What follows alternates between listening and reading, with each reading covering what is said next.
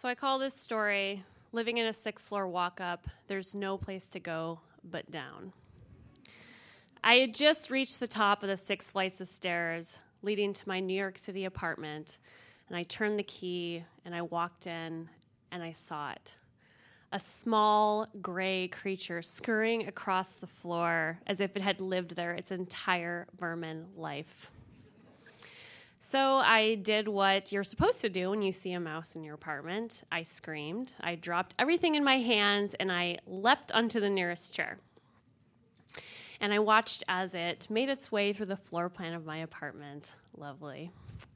And I did what any girl would do who's from Alaska and lives in New York City. I called my dad. A lifelong hunter and fisherman, former trapper and taxidermy shop owner. I knew he would know what to do. So an hour later, I returned to my apartment with a bevy of traps, the old-fashioned kind with the snaps and the wooden thing, cheese, the artisan variety, and peanut butter, and anything else that a mouse might find tempting. And I set up my traps according to the blueprint that my dad had drawn out. That would probably make Wyatt Earp jealous. And we waited, and we didn't see any sign of the little mouse.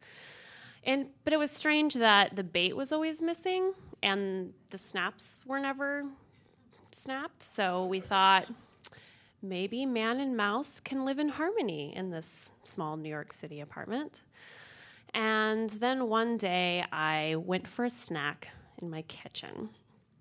And my roommate was very health conscious, and she had this giant basket of gluten-free, fat-free, salt-free, calorie-free, food-free crackers in a big basket in the kitchen.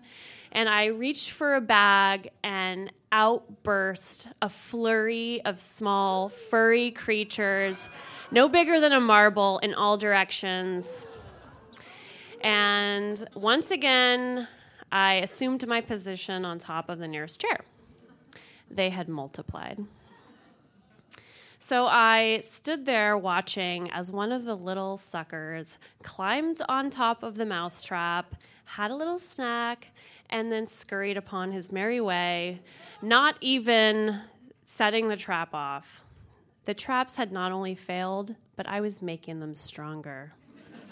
So, sorry, Dad. Screw the trap line. I'm calling the exterminator. So here the exterminator came, and he replaced all of our old-fashioned, outdated traps with the newest invention in pest control, the sticky trap. Yeah. He plugged up all the holes in the apartment with steel wool, and he ordered all food, gluten-free or otherwise, to be sealed in airtight containers, hereby closing the 24-hour buffet forever. So then it was just me, my very skittish roommate, and a family of mice now sealed off in the apartment with us. It didn't take very long before we caught our first victim. And let me tell you, the sound of an adolescent mouse in distress is unmistakable. We found him behind the couch, his body stuck in the glue, clawing for life and a chance that would never come. It was like something out of a horror movie. I felt really bad for the little guy, but also completely disgusted. And my roommate and I locked eyes with the same horrifying reality. We were going to have to finish this job ourselves. And I knew with absolute certainty it was going to be me doing the dirty work. I knew that I didn't possess the capacity and probably the proper tool to somehow send this mouse into the next life pain-free and quickly. So for whatever reason, what made the most sense to us was to take salad tongs that would never again see the light of day, pick the mouse up, open the window, and toss him out into the corridor, sailing down into his next life, his squeal fading into the darkness behind him, 6 floors down. It seems drastic, but these were desperate times. So for the next few days, our mission continued. We would set the traps, listen for the squeals, and out they would go. Out of sight, out of mind, right?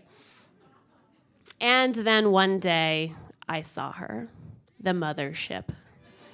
She had returned, and I followed her into the kitchen, and she ran behind the stove. I peeled it back to look behind it, and I saw her staring up at me, and I knew she was going to make a run for it. And just as she skirted under the stove, I slammed it down on her body, hearing the crack of her bones.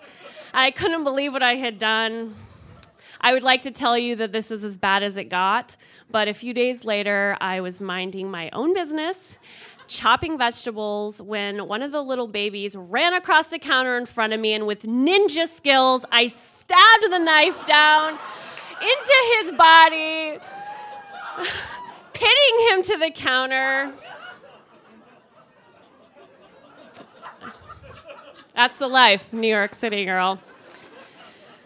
The reality of what we had done over the course of a few weeks became very clear when a few weeks later I was taking my garbage out and I looked into the corridor, and our super of our building was out there with this big trash bag, and he was picking up these plastic squares, curiously looking at them with small mouse fossils glued into the outside of it. And I thought, oh God, what have we done?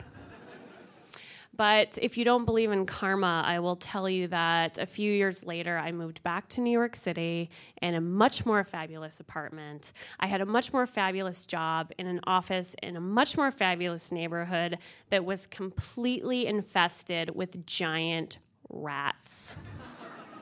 That's it. Thank you.